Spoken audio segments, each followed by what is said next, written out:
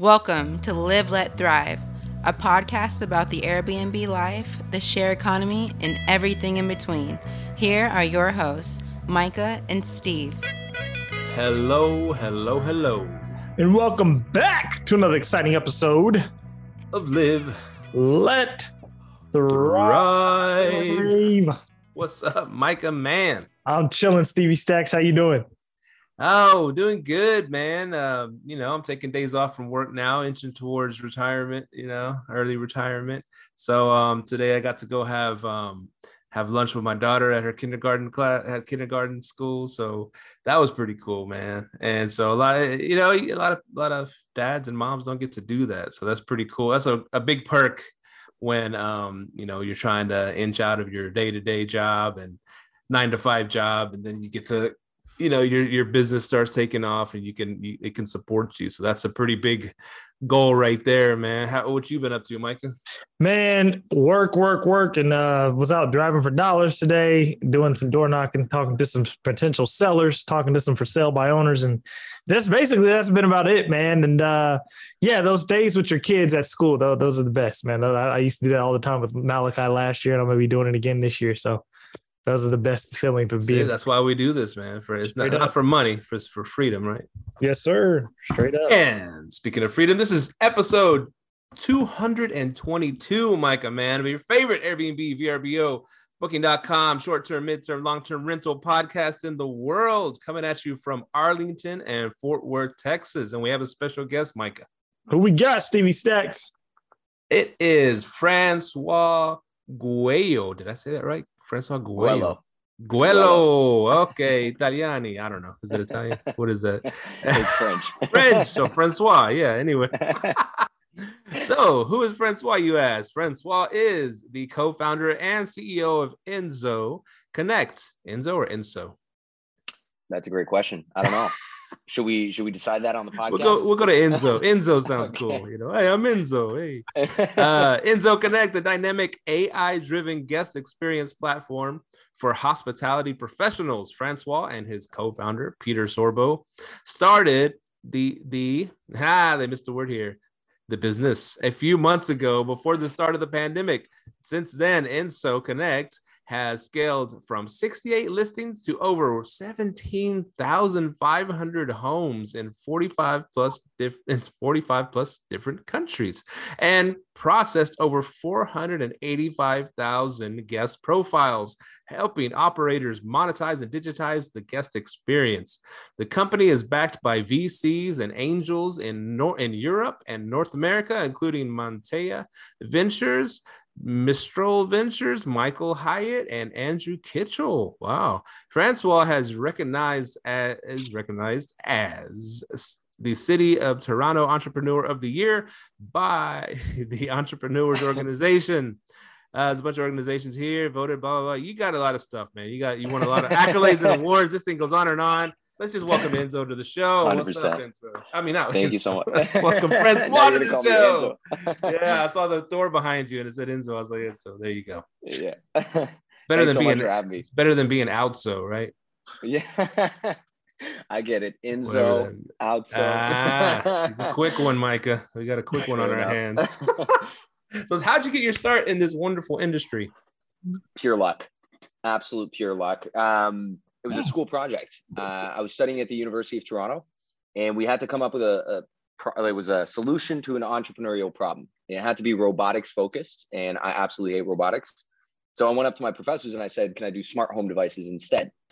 And the first weekend of that class, my best friend calls me up, and this guy always calls me up for three things: to travel, to go for food, or to go for food and travel. So he calls me up and he says, you live in Canada, you're French, you don't know how to ski. We're going on a ski trip if you ever want to become Canadian. So we go on the ski trip, we book an Airbnb on the way. It's last minute booking, instant book. We get an automated message from the property management system or something, and keys under the doormat. We get to the unit, keys frozen under the doormat, minus 20 degrees Celsius. I don't know what that is in Fahrenheit. So we're trying to pry this thing off and trying to get into the unit. And then we get into the unit, we ask about the heating because we couldn't figure it out. Turns out it was per room, but we didn't figure that out until the end of the stay. So we all stayed in the living room. And then throughout the stay over the weekend, we're asking questions like, how do we get pizza delivered in the middle of the night, in the middle of nowhere? And just your basic millennial questions, no answers whatsoever. 5 days after checkout, I get a text message from the host saying we left one of the windows open in the kitchen. Kitchen pipes froze. We owe him $5,000 and he's sending us to small claims court. Oh my God. That was the start of Enzo. And we built a very small proof of concept on this door, actually. Just showed that you can create a seamless digital experience without having to trek yourself over to -20 weather to open up the door for a host coming in at 11 p.m. For a guest coming in at 11 p.m. So showed that out, and then pandemic happened, started iterating, and here we are today. Skipped a few steps along the way though. I just real quick, I want to know what happened with that $5,000 claim. So turns out we never left the window open. We turned off the heating, but they never sent us any checkout instructions. There were no instructions in the Airbnb app. There was nothing. And so he, took a picture of an open window. I know we closed all the windows. What I do know is we turned off the heating, not knowing that obviously in -20 weather, that would lead to frozen pipes. Like you have to keep the heating on. Right. But he knew he was liable according to the terms and conditions of Airbnb based on not providing the information. So nothing ended up happening. I got kind of lucky. And if anything, that whole thing led me to make $10,000 from the class because we won the first place prize at the end of the class and we got 10 grand for it. So one of my sales guys reached out to him a year and a half later about our system. I was like, "Oh, no, not him. I don't think he's going to buy this thing." Like accidentally reaching out to an ex-girlfriend or something. Whoa, what are you doing, bro? Exactly. What are you saying tonight? What's up? Oh man, that's cool. So smart home stuff. What kind of smart home stuff we talking here? I mean, at the time we were very focused on creating this whole smart home. It's definitely pivoted since. So we started with smart locks and we were thinking like, thermostats and, smart blinds and so on. We actually completely shifted from being a smart home focused platform to this digital guest experience platform. And the idea was defragment the tech stack in the industry. There is so much technology in this space and specifically around the guest experience. So instead of rebuilding everything, why don't we just connect all of these different moving parts like Superhog or AutoHost or your smart locks and guidebook companies and so on and make them work together. So it's definitely evolved since I would say the initial class project, but I'm happy to give you guys the short and sweet pitch of what Enzo Connect is today. Yes, please. Yeah. So it's a digital guest experience platform and it's split across 4 different verticals: a boarding pass, an experience system, a messaging platform, and a CRM. The boarding pass is a web app and it covers everything from upsells to guidebooks, check-ins, smart locks. It's all branded with your social media tags. Think of it as, let me run my Sonder-like experience without having to raise half $500 million. That's going to collect a lot of information about the guest and is going to feed the communication system, which allows you to text, email, WhatsApp, Airbnb message. And then the experience system allows you to customize all those interactions. So say, if something happens, then do this. If the travel reason is business, then make sure to say that to the guest or offer this upsell. And then we tie all of that into a CRM, which combines the data from the boarding pass, the customization of the experience system, and the powers of the messaging system to retarget guests post-stay. And we call it a guest experience platform. So yeah. Run that back. You said it's a lot. You said a lot there. You said you retarget. You said okay. You said you get the passport, and then you say that again. Yeah. So the boarding pass, we send it to the guest. We send it with a messaging system. And the thing is, every owner, every property manager, and every guest is different. So instead of creating a cookie cutter system, we have this other platform called the experience system, which allows you to customize everything and say, if this happened, then do it that way. If, my favorite one is actually, if the sentiment of the conversation that our AI detects is positive, then remind the guest to leave a review. If not, then don't remind them to leave a review. Things like that just allow you to be more dynamic on how you approach each guest, because they're all different. You've got international travelers, you've got people coming in for work, you've got people coming in for just vacation, and you want to be able to tailor that experience and then also monetize it differently. And the CRM is tying that data from the boarding pass, the messaging system, and this experience system, the customization, so that you can retarget them post-stay. And the best way to retarget them is via SMS. So you can just shoot a bunch of SMS and say, Labor Day weekend, 10% off, book direct. things like that. And you're going to get an 85% opener rate versus an email, which, let's be real, nobody checks their emails. So yeah, that's a guest experience platform. Now we're still trying to coin the term because there aren't that many guest experience platforms out there, but it works with your PMS and works with your existing tech. So you use Superhog, we plug into Superhog. You use AutoHost, we plug into AutoHost. Guidebooks, we built them ourselves because it was a bit easy. Smart locks, we connect everything from like Salto all the way down to August, Yale, Schlage, Nuki, Igloo Home, and so on. We're a bunch of engineers. We're a bunch of nerds. We love this. And are you integrated? You said it was a PMS. Are you guys integrated with Hostfully? We are just about to launch something with Hostfully. Hostaway, Guesty, Booking Sync, Muse are our official integrations. And yeah, two-way syncs everything. So you purchase an early check-in, two-way syncs with the PMS so that whatever happens on the PMS happens on the PMS. It's really cool. And how much does this cost on a monthly basis? About $150,000 a month per property. I'm joking. At least you got it. At least you're looking at me like, wait, what? It ranges anywhere from like $5 to $30 a month per property. But before you tell me another per listing model, the upsell thing is my favorite part. We have a customer that pays us $240 a month. In 2 weeks, he made $640 on upsells. So he's essentially paid his platform for the next 2-3 months. And if he keeps going, he's going to pay the whole year well before. I love per listing, man. Year. Yeah, it's easier. I don't like a percentage of each. Yeah. I love that. Okay. So, and where does one go to sign up for this? I'm loving this. I'm loving this whole concept. So, I mean, you go on our website, you can schedule a demo. I am trying to shift to a self-serve model just because I find that like in this space, a lot of people, there's a difference between the buyer journey. What I'm realizing, like people just want to research. They want to learn by themselves, know what the price is, and make that decision by themselves. They don't want to speak to a sales guy.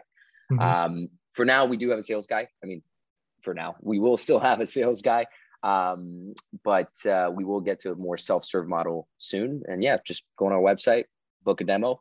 You got two options. You can book a general demo, which is what everyone does. Just schedule a call, or you can do a personalized demo where we will connect automatically your account.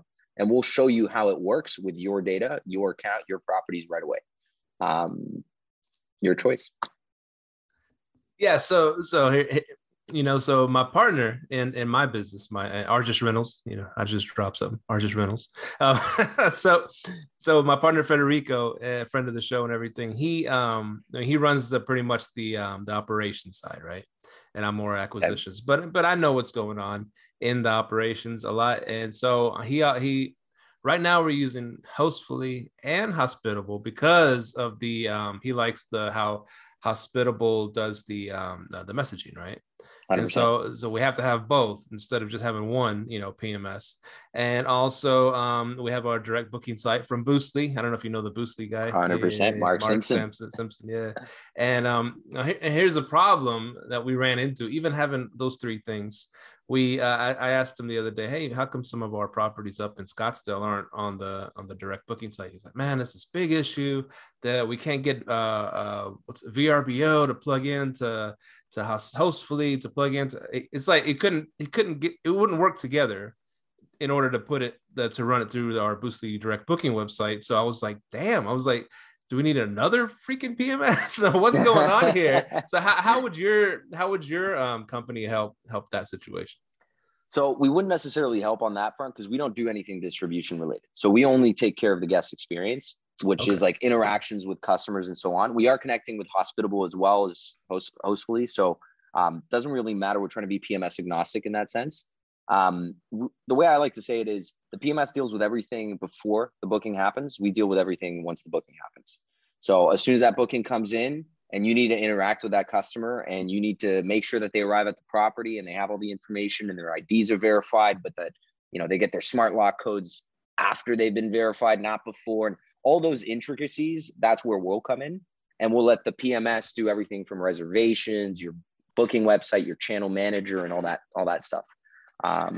So yeah, we're post-booking, although we do deal with a lot of things inquiry related, to be quite frank. I mean, we have different features around that front that allow you to like convert more inquiries to booking. One of them is, I call it the inquiry converter, literally. And all it is following up automatically with your customers. You know, when you get a guest and he's like, do you have a pool? And you go, yeah, we have a pool. It's great. Feel free to book. And then they just never follow up. Well, that's on you to follow up. That's on you to message again and be like, are you still interested? Yeah. But you've got 10 other guests asking for other dates. You're busy. You don't have time. So we'll do that for you essentially. Yeah. Dude, that's the biggest thing right now, man. And because like when we're like about 70 units now, right? Yeah. So once we get to that level, I mean, let alone holding the company together is a bit of a struggle, but and growing, and then you have to worry about, you know, following up and missed opportunities, and they just fall through, you know, like sand through your fingers, man. 100%. And so yeah, that alone would be huge for us, because we'll have our VA, we'll even tell our VAs, but still, there's so many things going on, so many moving parts now that it's hard to, I mean, that's what they say. The money is in the follow-ups, right? 100%. It's a sales game at the end of the day, right? Like when you're selling your place or someone else's place to a guest. So you want to make sure they have a great experience. You want to follow up with them. You want to upsell them. I mean, it's the same thing I do to our clients, right? We make sure that they're happy. We upsell them on new features. We all do this. Every business does it. So we're just the platform that enables you to run that in a more professional and, I'd say, cheaper way as well, just because over time you're not going to have to hire a new VA every time you add X amount of listings. The idea is to really get this to self-serve, fully automated digital experience. So we've got a hotel group in Ontario in Canada, and they run their entire hotel, 150 rooms, 2 different locations, with one single person. It's probably sitting on Netflix, just, you know, sitting on their couch watching Netflix, and they just pop up the app, answer a few things from time to time, accept an upsell, and that's it. So that's like my Prodigy account right now. But yeah, that is awesome, man. So can we craft the automated messages, or do y'all have them crafted, or how does that work? So the way I see it is this: every guest is different, right? So you want to be able to tailor different journeys based on different guests, but also channels are going to be different types of messaging. There's certain rules or things you need to do on VRBO that you wouldn't want to do on Airbnb and such. So the way it works is really, are you guys familiar with the company called IFTT? If that, then this?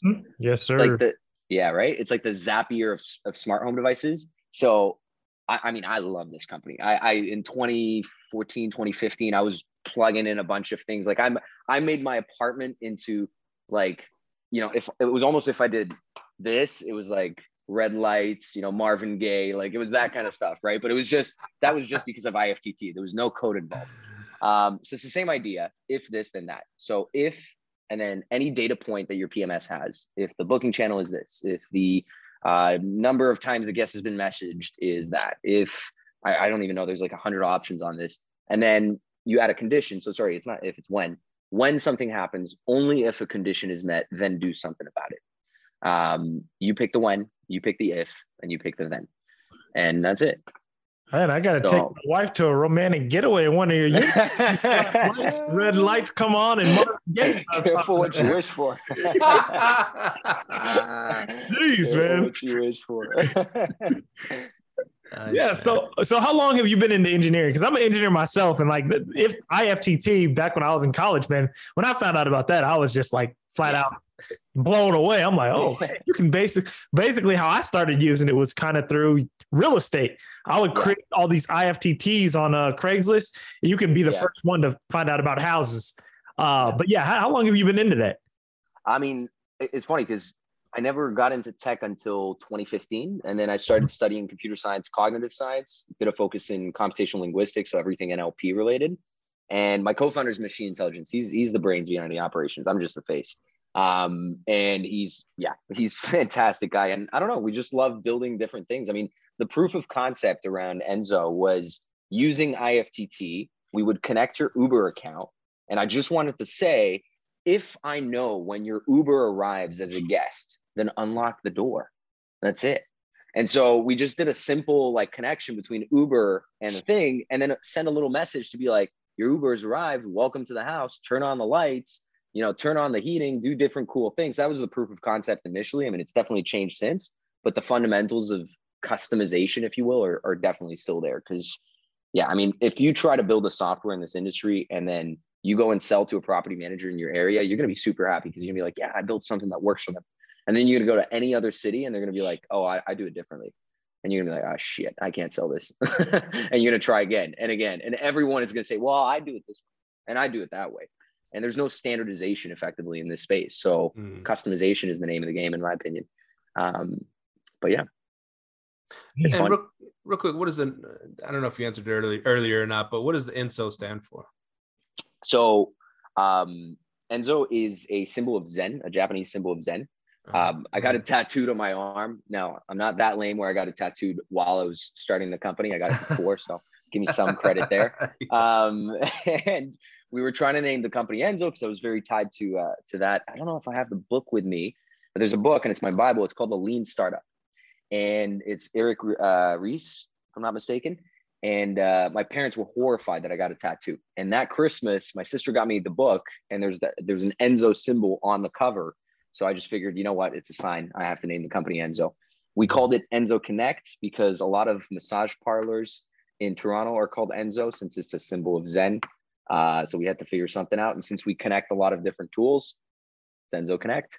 So yeah, I thought I wanted to stay away from the whole BNB, the whole stay, you know, like it's just, I mean, even our customers, half of them are something stays, something BNB, which is cool. I like it, but it's confusing now. I've got great stays, but I've also got good stays, but I've also got good night stays, but I've also, you know what I mean? It's like,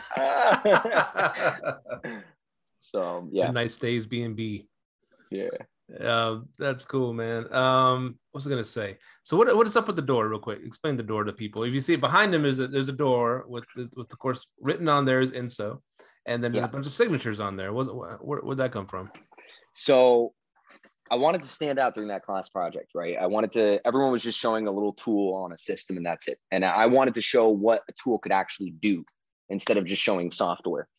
So, you know, you round up a bunch of engineers in a classroom and they'll show you your code. And I figured instead of just showing code, let's show what the code can actually do. And so I bought a house at Home Depot, stuck a smart lock on it. And that's where we did the connection with the Uber stuff and the text messaging and so on. And then, you know, I gave it to a friend who needed a new door. Someone kicked through his door in college or something. So I just gave it to them.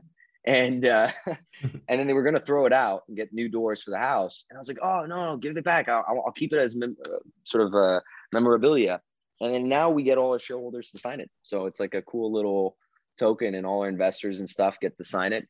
Andrew Kitchell hasn't come down to Toronto yet, so he hasn't signed that, but hopefully soon. That'd be awesome. Andrew, if you're watching this, you need to sign this. What if Drake buys in? Will you let him sign it? 100%. Drake can have the door. Not a problem. Take it. Oh man.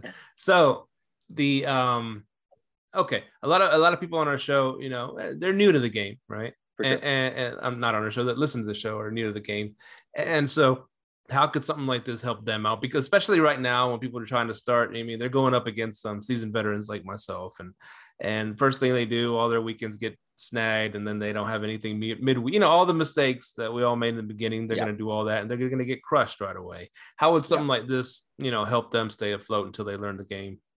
For sure. I mean, I think it's not just this; it's also your tech stack in general, and it depends what your direction is. Like, are you looking to scale, or are you looking to run a 4 or 5 unit business and that's it? If that's the business that you're trying to run, then great. There's so many different ways of running 4 to 5 units and just that's it. We work with a lot of scaling property managers. So people who do want to get to your level with 70, 80, 100 properties. In fact, we work with a customer like Jetstream. We're working soon with a customer called Journey, which you guys had on this podcast as well. Journey. So, I mean, we work with a lot of like 500, 1,000 unit type property managers, but right now we've been opening up a lot to 10, 15, 20. I mean, to answer your question more directly, I think it's differentiate yourself. Own the city, own the place, own the guests, and own your brand. Don't just be a slave to Airbnb in a way. Mark Simpson will love hearing me say this, but it's really true. If you're going to build a business, you need to build a business that is different from everyone else's. So if you're catering for vacation, then maybe you should cater and have something more for like business. So have a monitor in the unit, you know, or upsell, if anything, the monitor as a perk so that people can then order a monitor and work from home or work from your Airbnb, your property, not Airbnb. But yeah, I mean, differentiation, I think it's really, that would be the core focus for me. And then if it's using the right tech stack, I would suggest looking at a property management system, a guest experience platform, a cleaning and operations tool, and a dynamic pricing. And once you have all four connected working together, then that's when things start to really automate.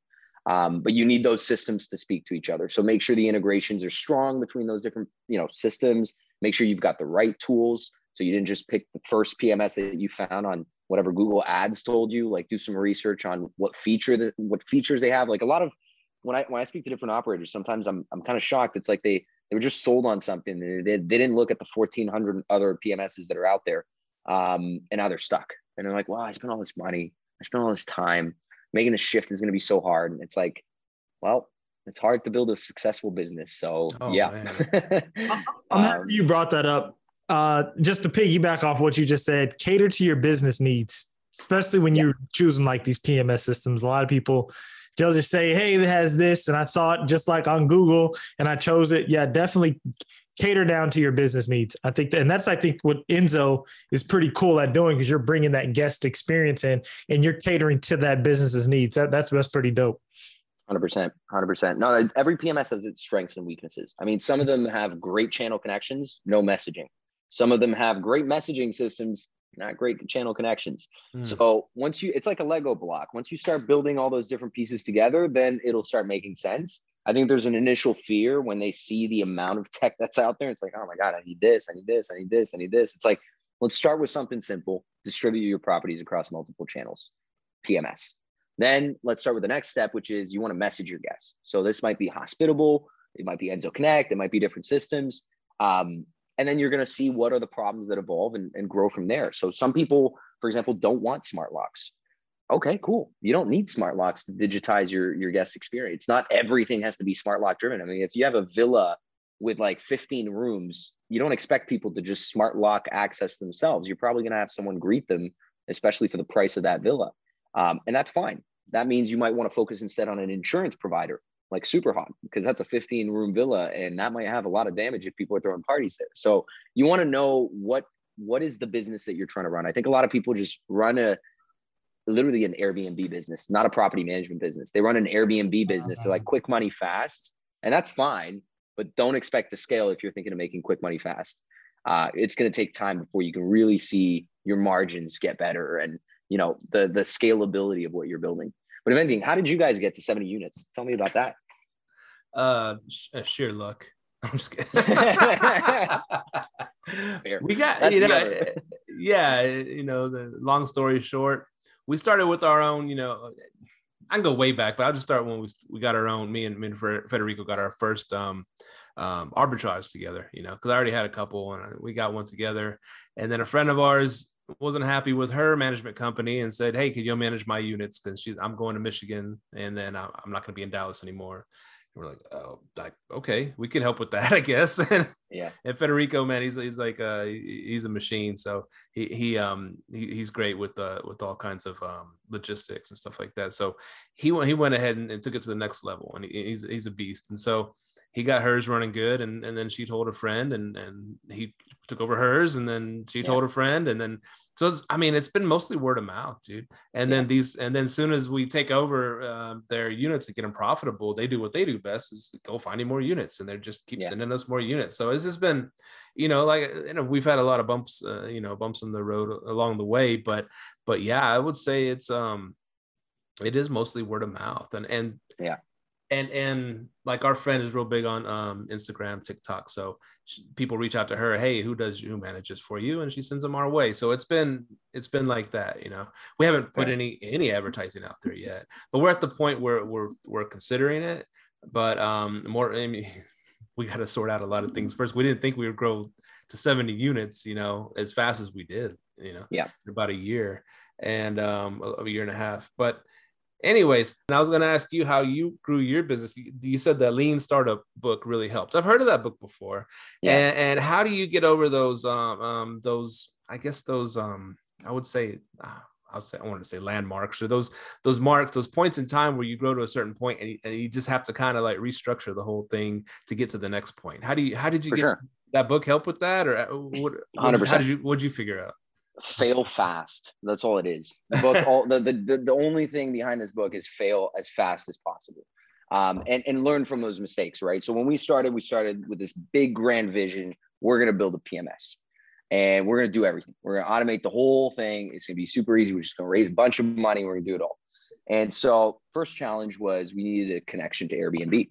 And it's really difficult to get a partnership with Airbnb when you've got 0 homes, 0 experience. You're fresh out of college.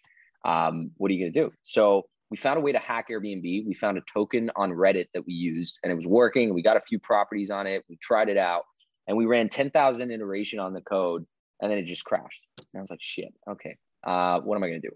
Am I allowed to swear on this podcast? Yeah, okay. fuck yeah. Okay, cool. I'm joking. And so the Airbnb office was across the street. So I just picked up my bag, went across the street, knocked on their door, and I was like, it's not working. And they're like, who the hell are you? And I'm like, I am Francois from Enzo Connect. And they're like, what the fuck is that?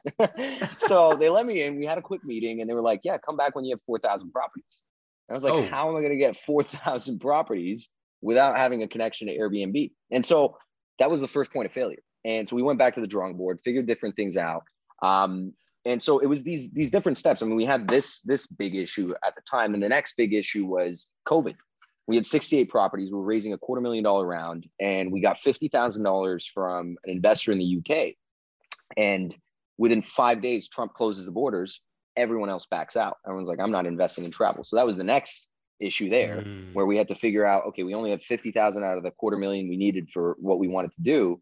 The following issue after that was, 8 months ago, 12 months ago, we were very focused on the messaging side of things, but we didn't have enough PMS connections to really sell on that. And the ones we did already kind of had messaging. So it was a bit difficult to just sell that.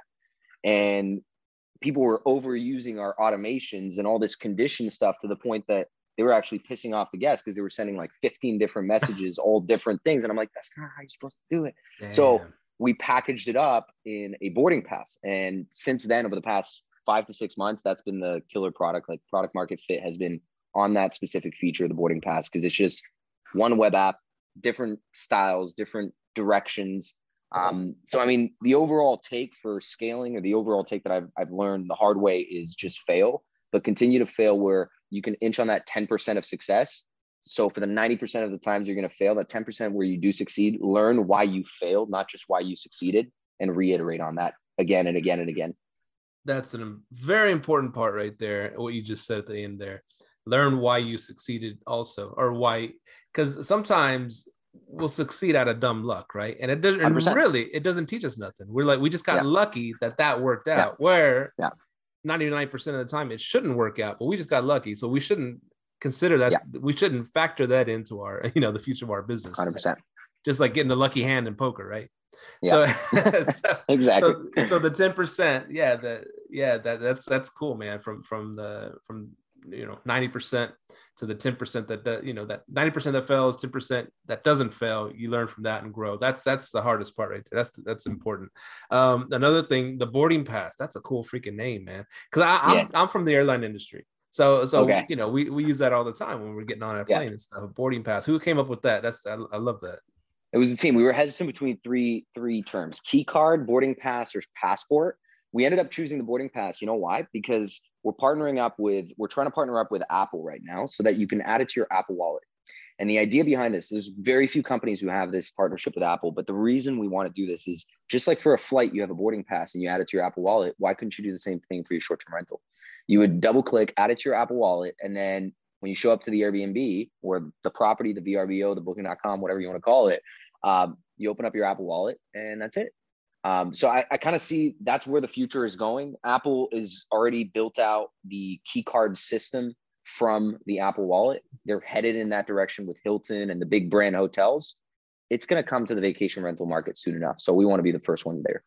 Man, I don't know if you should be letting this out the bag, man. This is some high shit. Like I'm loving it. Honestly, go for it. If my competitors want to try and go for it, they can.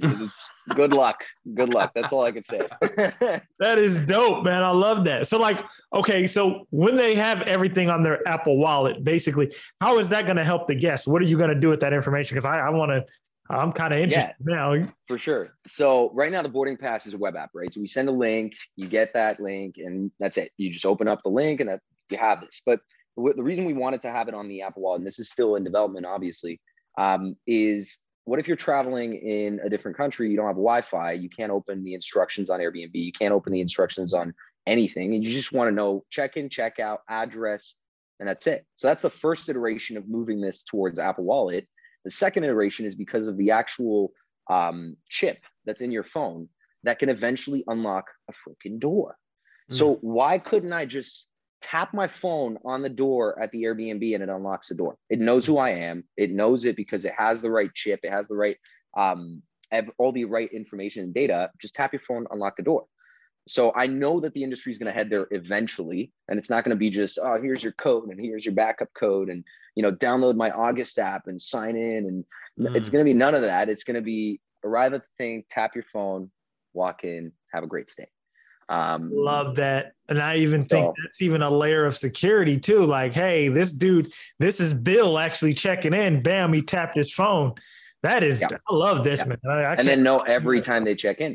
You know, every time when that guy tells you, I never stayed here, I'm doing my chargeback. And so it'll be like, we actually already have this, but for chargeback reports, we'll send a full PDF of all the data behind that guest, where they signed the agreement, when they signed the agreement, the IP address of the phone they used, what phone type they used, if it was an iPhone 15 or a Motorola, if those still exist. And then like everything, the IDs, the agreements, the deposits, and we'll even send you all the lock unlock functionalities of the smart lock. So if he says, yeah, but I never stayed there, it's like, well, you unlocked the door 6 times during your stay. So yeah, you did. It's like we had 26 people ask us for this report. We sent it off. We're going to make it an automatic feature because it's really cool. All 26 of them didn't have any issues. They got their money back. So I was like, yeah, you just have to send the right information. And right now, property managers, all they have is like, here's a rinky dinky little agreement that they signed, and that's it. It's like, you know, Amex is always going to side with the guest, right? I mean, it's American Express. Like, you spend all this money on a credit card, they're going to side with you. So, right. But yeah, damn, that's kind of the take. That's wonderful. So, is there an Android wallet? I don't even know. I don't even know if there is. I'd have to speak to my co-founder about this. I think there's like some equivalent of Android wallet, but I think at that point we'll just tell people with Androids, get a freaking iPhone, you know? Like, green message people. Yeah. Actually, I asked a question similar to that on the Airbnb automated Facebook page. I said, if someone tries to book your place and using an Android phone, do you let them book? And it just, man, it started this whole freaking war, dude. It was funny. And both sides got shit. It was great. Yeah.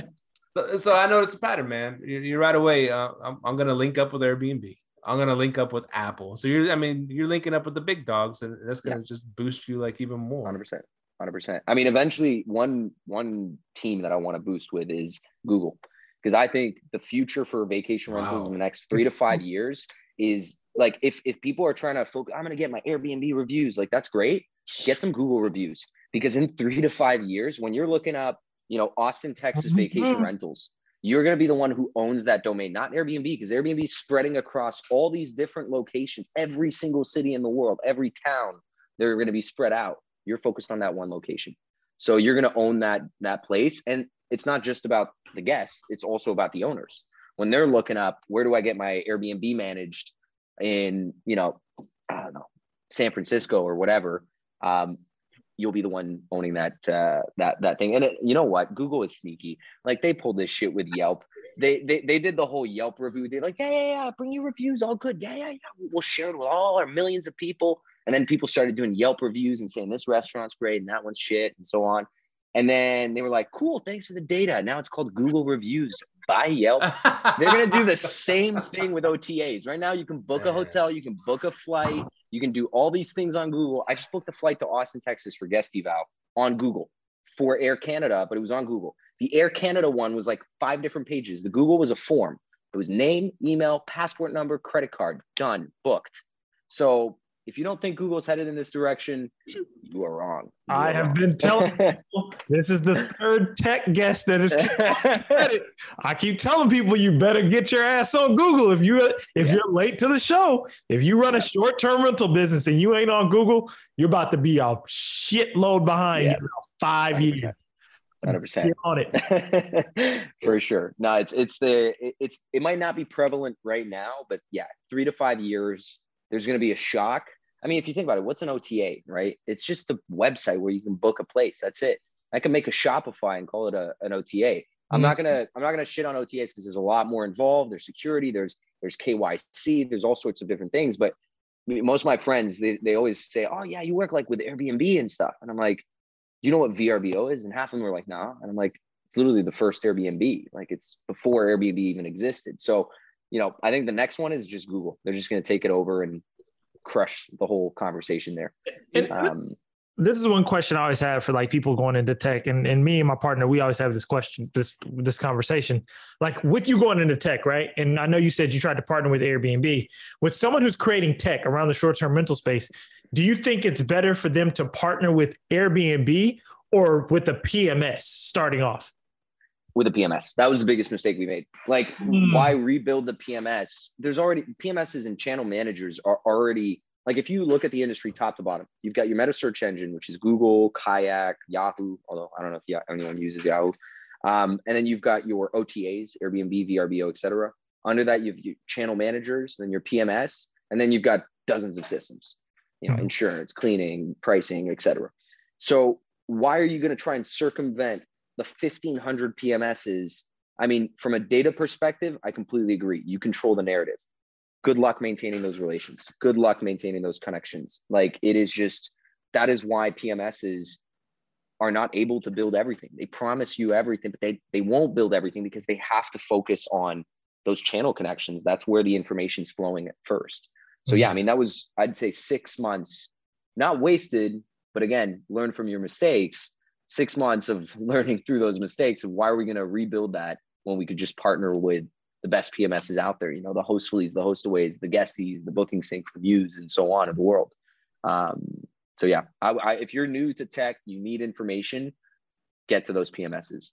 I guess that's what a lot of people would ask in the beginning, would be like, well, this PMS or this Hostfully, whatever, all the PMSs that were saying, why doesn't Airbnb just do all that stuff? Why do they need, why are they letting these other people do it? Why don't they just start doing it, and why don't they start doing the pricing, because the smart what's it called, Price Labs came out, and the other ones, and Beyond Pricing. It goes, well, Airbnb tried the little rinky dink smart pricing and it sucks, right? And so but they're smart. Why should they have to, man? They're gonna have control over like 90% of the planet's houses pretty soon. So why do they need to get 100%. Into other stuff, right? They can let other people do it. 100%. And also focus on what you do best. If you're too spread thin, you're gonna be shit at everything. That's why we focus purely on the guest experience. And we're not going to build a PMS. We're not going to build all these channel connectivities. We're just going to be the damn best software in the guest experience vertical. And that's it. I'm not interested in cleaning. I'm not interested in pricing. I'm not interested in channel management, anything like that. I'm just going to do guest experience. And I think, there's a few companies like that, like Price Labs, Wheelhouse. They're focused on pricing, and they're the best companies out there. You look at Breezeway on the cleaning side of things. They're the best one on the cleaning. And that's it. It's just be the best at a niche. And that way people will always pick you. I think, can I name a software that does everything? Like, I can't even think of one really. Like the only one I can think of is HubSpot. That's like, even better, Salesforce. But that's like 1990s. They've been at it for like, I don't even know when it was built, but they've been at it for so long. So unless you want to stick to this for like 40 years, I just don't think that's possible. If you want to build a quick, big business, focus on one problem and be the best at fixing that problem. But yeah. And what you said earlier was cool, was how, you're real big on Google, how they're going to get into the space. And you mentioned they were real sneaky about how Yelp, come put your reviews on there. They got all the data and they did it themselves. Right.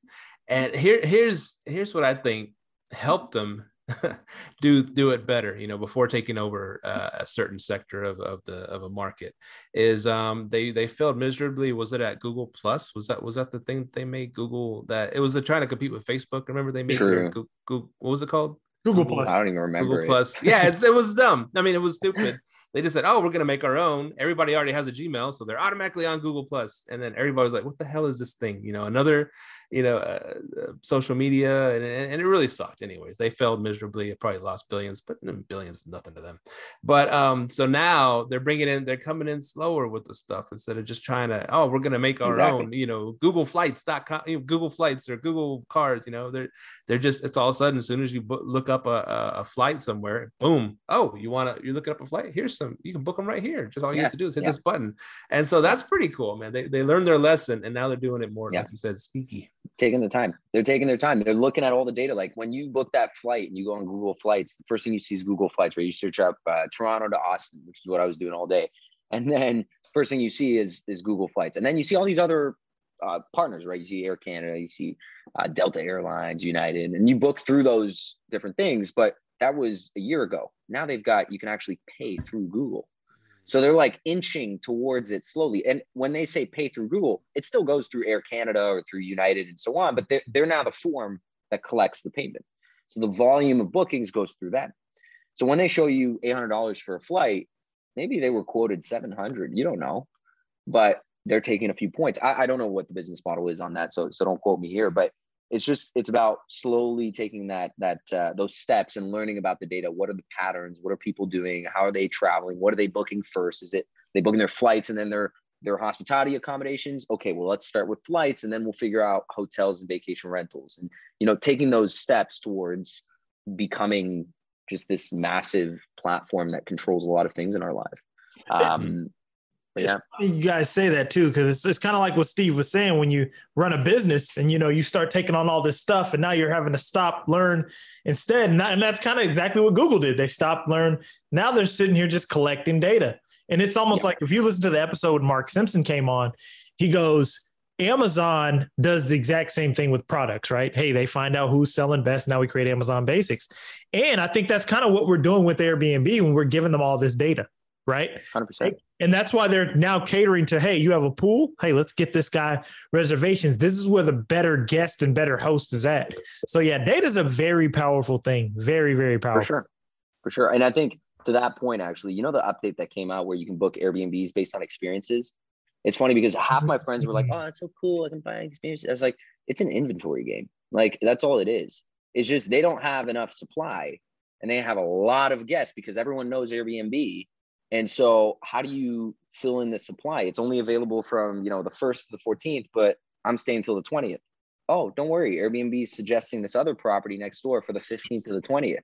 They're not going to they can't increase the number of inventory as much. So they're just like mix matching the existing inventory to increase occupancy rates overall effectively, which is beneficial for every owner, to be quite frank, but it's got its ups and downs. The ups is maybe you're going to be on that lucky side of things where they suggest you and you get booked for those 2 empty nights, or you might be on the unlucky side and they suggested other people because they meet those criteria better. So you're not in control necessarily. And what I think I'm seeing in the industry, the data is showing it, is convergence between the professionalism of hotels and Airbnbs. And I'm not going to call them vacation rentals. I'm going to call them Airbnbs. They're becoming vacation rentals. They're becoming hospitality operators that are professional, building a brand, and almost becoming a hotel, quite frankly. Sometimes you book an Airbnb on or a vacation rental, and you're like, is this a hotel? Is this a home? I'm not sure. Is it an apartment in a condo? You don't know. It doesn't matter. There's that convergence where it's all the same. You're purchasing a hospitality accommodation. That's it. So crazy how even like Google sites and like the Google things, they're moving towards the vacation rentals. Cause I was at a friend, he said he goes to like these hotel conferences, and they focus, they start telling you, hey, what's coming out in the industry. Cause, and everyone used to say, man, hotels are scared of Airbnbs, and they weren't, they were scared of Google. Yeah. I was like, really? Is that? He was like, because if Google starts letting short-term rentals or vacation rental people book, who has that demand in market right now is hotels. people book hotels straight off Google. Google was like, oh, cool. Now all these short-term rental people about to be in here too. That's the scary part. 100%. On that note, I like to use Kayak, and I see, I've always used Kayak, but I've seen some short-term rentals trickle in a little bit. They still look out of place because the hotels have their slick, website, $1 million websites and all this stuff, and then you see it. Wait a minute, that's not a hotel. What the hell is this? And it's an Airbnb. Weird. An Airbnb is on Kayak. It's weird. But anyways, aside from that, I was gonna say something gangster that you said earlier in the show, man. So you said when Micah pointed something, hey man, you're giving away all your secrets. You said, man, I'll give away everything. They can try to make this thing. That's when you got something that you've done your homework on, that you've created. It's hard to create, I'm sure it's absolutely difficult to create, and that no one can just copy what you're doing. And that's it reminds me of Tesla, and Tesla puts all their blueprints out there. Hey, anybody else want to build this car, go right ahead, but no one can do it. Exactly. And who owns, when you think about like electric cars, the first thing you think about is Tesla.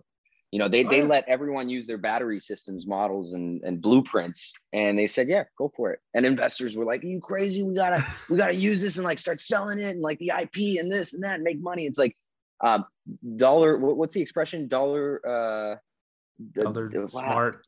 Something dumb. Something like that. I don't know. Something dumb. Yeah, you got it. It's like, I don't know. Penny, yeah. It's penny smart, expression. Dollar dumb. Yeah, there you go. I don't know. I think also the amount of research, tech, and involvement. I wrote my entire thesis for my master's on this industry and on the convergence of hospitality between hotels and vacation rentals. The amount of hours my team, myself, my co-founder, the people around us have put into this. It's not about the idea, it's about the execution. So I'm happy to share all the ideas we have. And when I say good luck executing them, I'm sure people will figure out better ways to do other things, and we'll connect with them. I mean, it's Enzo Connect. We connect with all these best in class players. So I genuinely don't care. I love this excites me when how old are you? You're young, man. I'm 25. freaking 5 years old. And this is what excites me about the future, because everybody's tripping out about all these cities and all these old people and are pissed off about Airbnbs or short-term rentals being in the neighborhoods, trying to kick them out everywhere, but all these old stogies are going to die off, right? And who's going to take over is people like you who see the future and say, man, this is, I mean, the ride share, you grew up in this share economy, right? And the ride sharing, you get anything delivered to your door in a few minutes, and you got, everything's sharing. You're sharing your house. 100%. We're sharing our houses. We're sharing. We don't like owning things. We like experiences. Exactly. And that gives me hope, because like I said, all these old stogies are going to all die off, and it's going to be, the city councils are going to refresh, and it's just, this is the future, man. And you're on the cusp of the future. And it's, people are sharing private jets, right? You can share a private jet with people. It just makes some fucking sense, because there's planes leaving half empty. There's cars that no one's using. There's houses that are empty, no one's using. Why not fucking use these things? 100%. We'll all advance as a civilization. 100%. That's why on the boarding pass, and I know you guys had an episode about this stuff. On the boarding pass, we connect as well with like dozens of other apps. So on the boarding pass, you can order an Uber.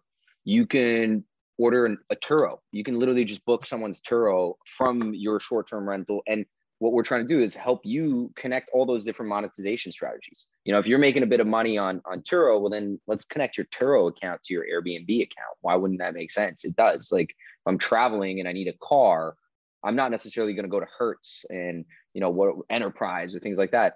I go on Turo. It's so cool. You can rent, like, I rented a Camaro once. It was the coolest thing ever. Like, and I was 22 years old. No Hertz or, Enterprise is ever going to rent a Camaro or anything to, other than your 2010 Chevy Cruze, like barely goes up to like 50 miles an hour. Like, no, I wanted to have a cool car, Yeah.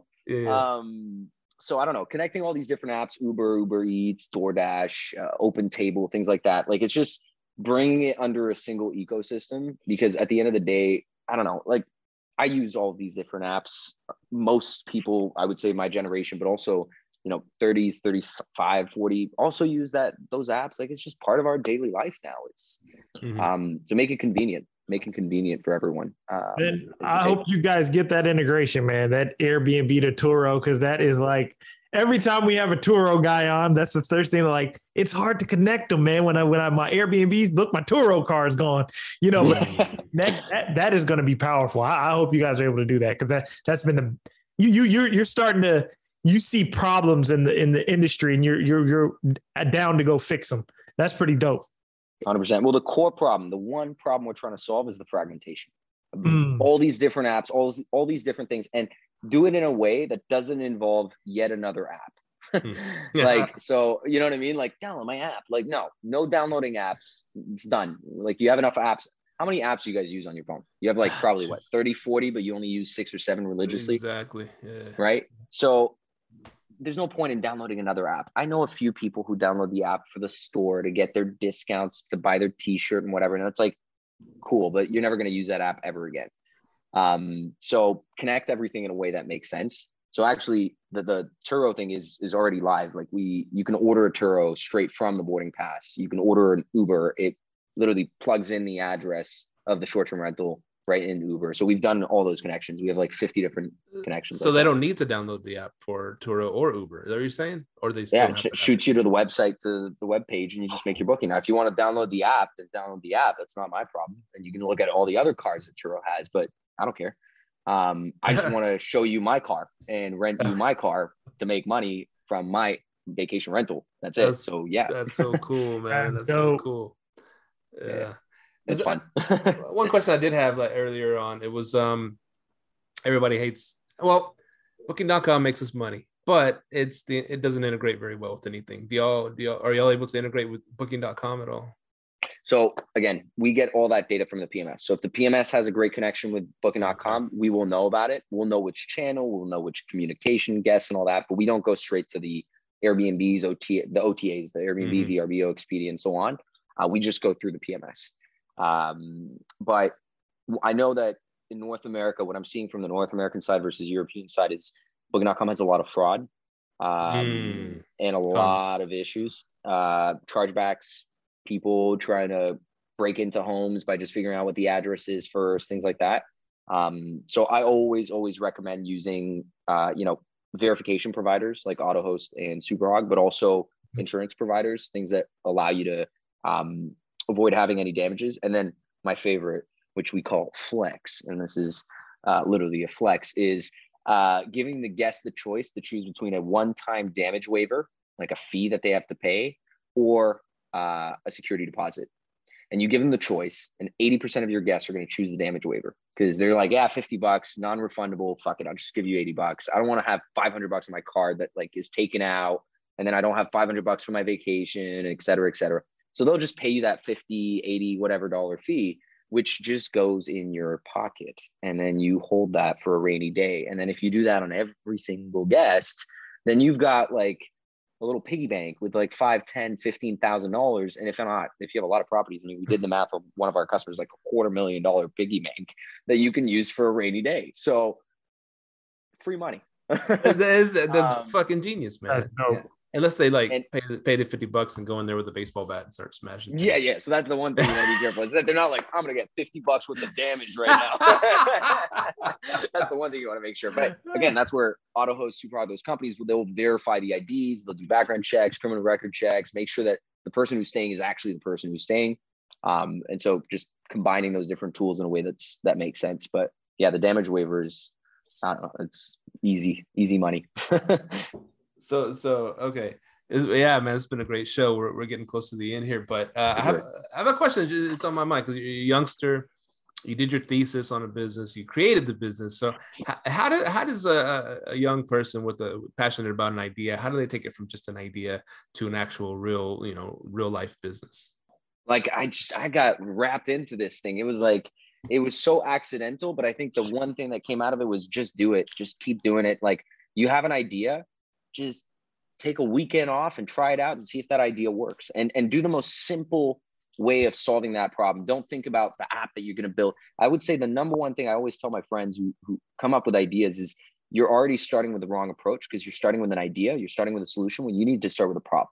You need to start with the problem that you are going to solve, and then the idea will evolve, because the idea that you have today is going to be very different from the idea that you have 2, 5, 10 years from now. I mean, I see it just with Enzo Connect, where it started off with this whole smart home thing, and now it's a guest experience platform. But it started off with one problem, which is fragmentation. So focus on the problem, and then, you know, in Nike's word, just do it. Nice, so yeah, man. That is cool. That is cool. Start with the problem, not the solution. I love that. Yeah. Micah, got any more engineering questions for him? No, man. I love that damage waiver you came up with. That is dope. I actually, and I have another thing for you. So if you're collecting a damage waiver from the guest with Enzo Connect, are they still, because I guess got pretty, not sneaky, but he was pretty aware. Are we still allowed to, like, does your damage waiver now interfere with Airbnb's insurance policy? Not at all. If you think about it, we're sending the boarding pass link at booking confirmation. Okay. Once you send it at booking confirmation, you can send whatever you want. You can send a link to whatever you want. Mm-hmm. As a professional operator, especially if you're using a PMS that's connected to Airbnb, you have certain rights that an individual Airbnb homeowner won't necessarily have. And on that link, you are allowed to collect security deposits and things like that. So it's just a different form of what's a non-refundable security deposit, if you want to call it that way. So no, there are no issues. And then at the end of the day, who cares? Like, who cares? What is Airbnb going to do? Like, look at that link, go through it, and be like, oh, you collected money, etc. If anything, they should implement this, and they should put it on Airbnb. Brian, that's an idea for you if you're watching this podcast. I'll knock on his door, right? I'll go knock on his door. Yeah. Yeah, it doesn't matter. At the end of the day, it's your business. You choose, you know? And then the other thing I would say, and this is my mentality with these things, do it first, ask for forgiveness later. I love it. You know? So yeah, man, this has been a great show, dude. Thanks for hopping on. No, thanks of course, for having me. Where can people find you? EnzoConnect.com. We're on Instagram, we're on Twitter, we're on Facebook, we're on TikTok. Apparently I have to start doing dances on TikTok now. I really don't want to do that.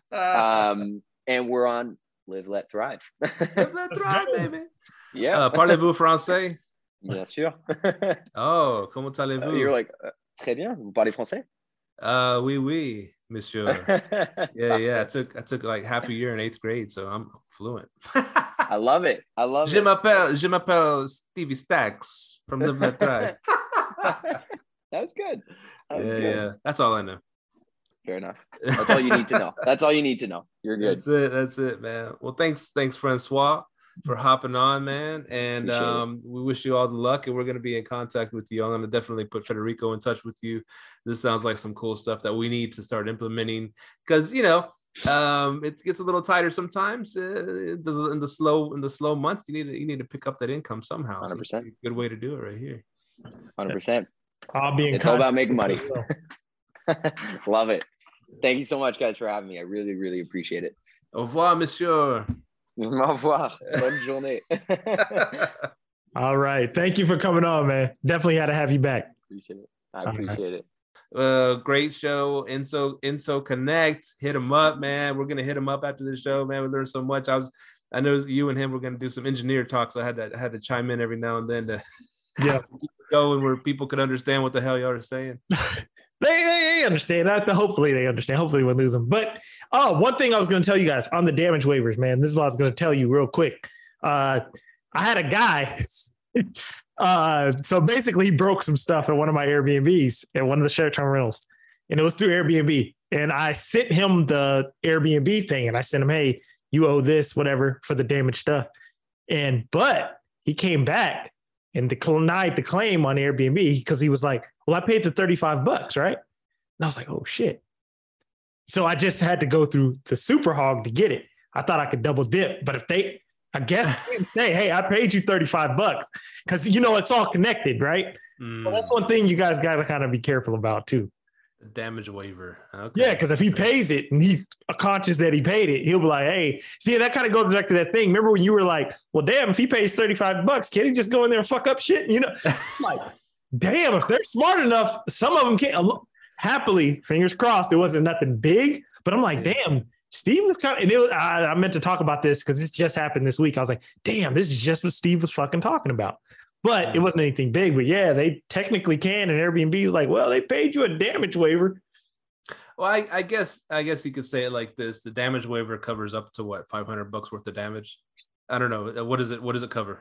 Technically covers up to $1 million. Because remember, Superhog came in with the intent of being like a backup replacement for Airbnb.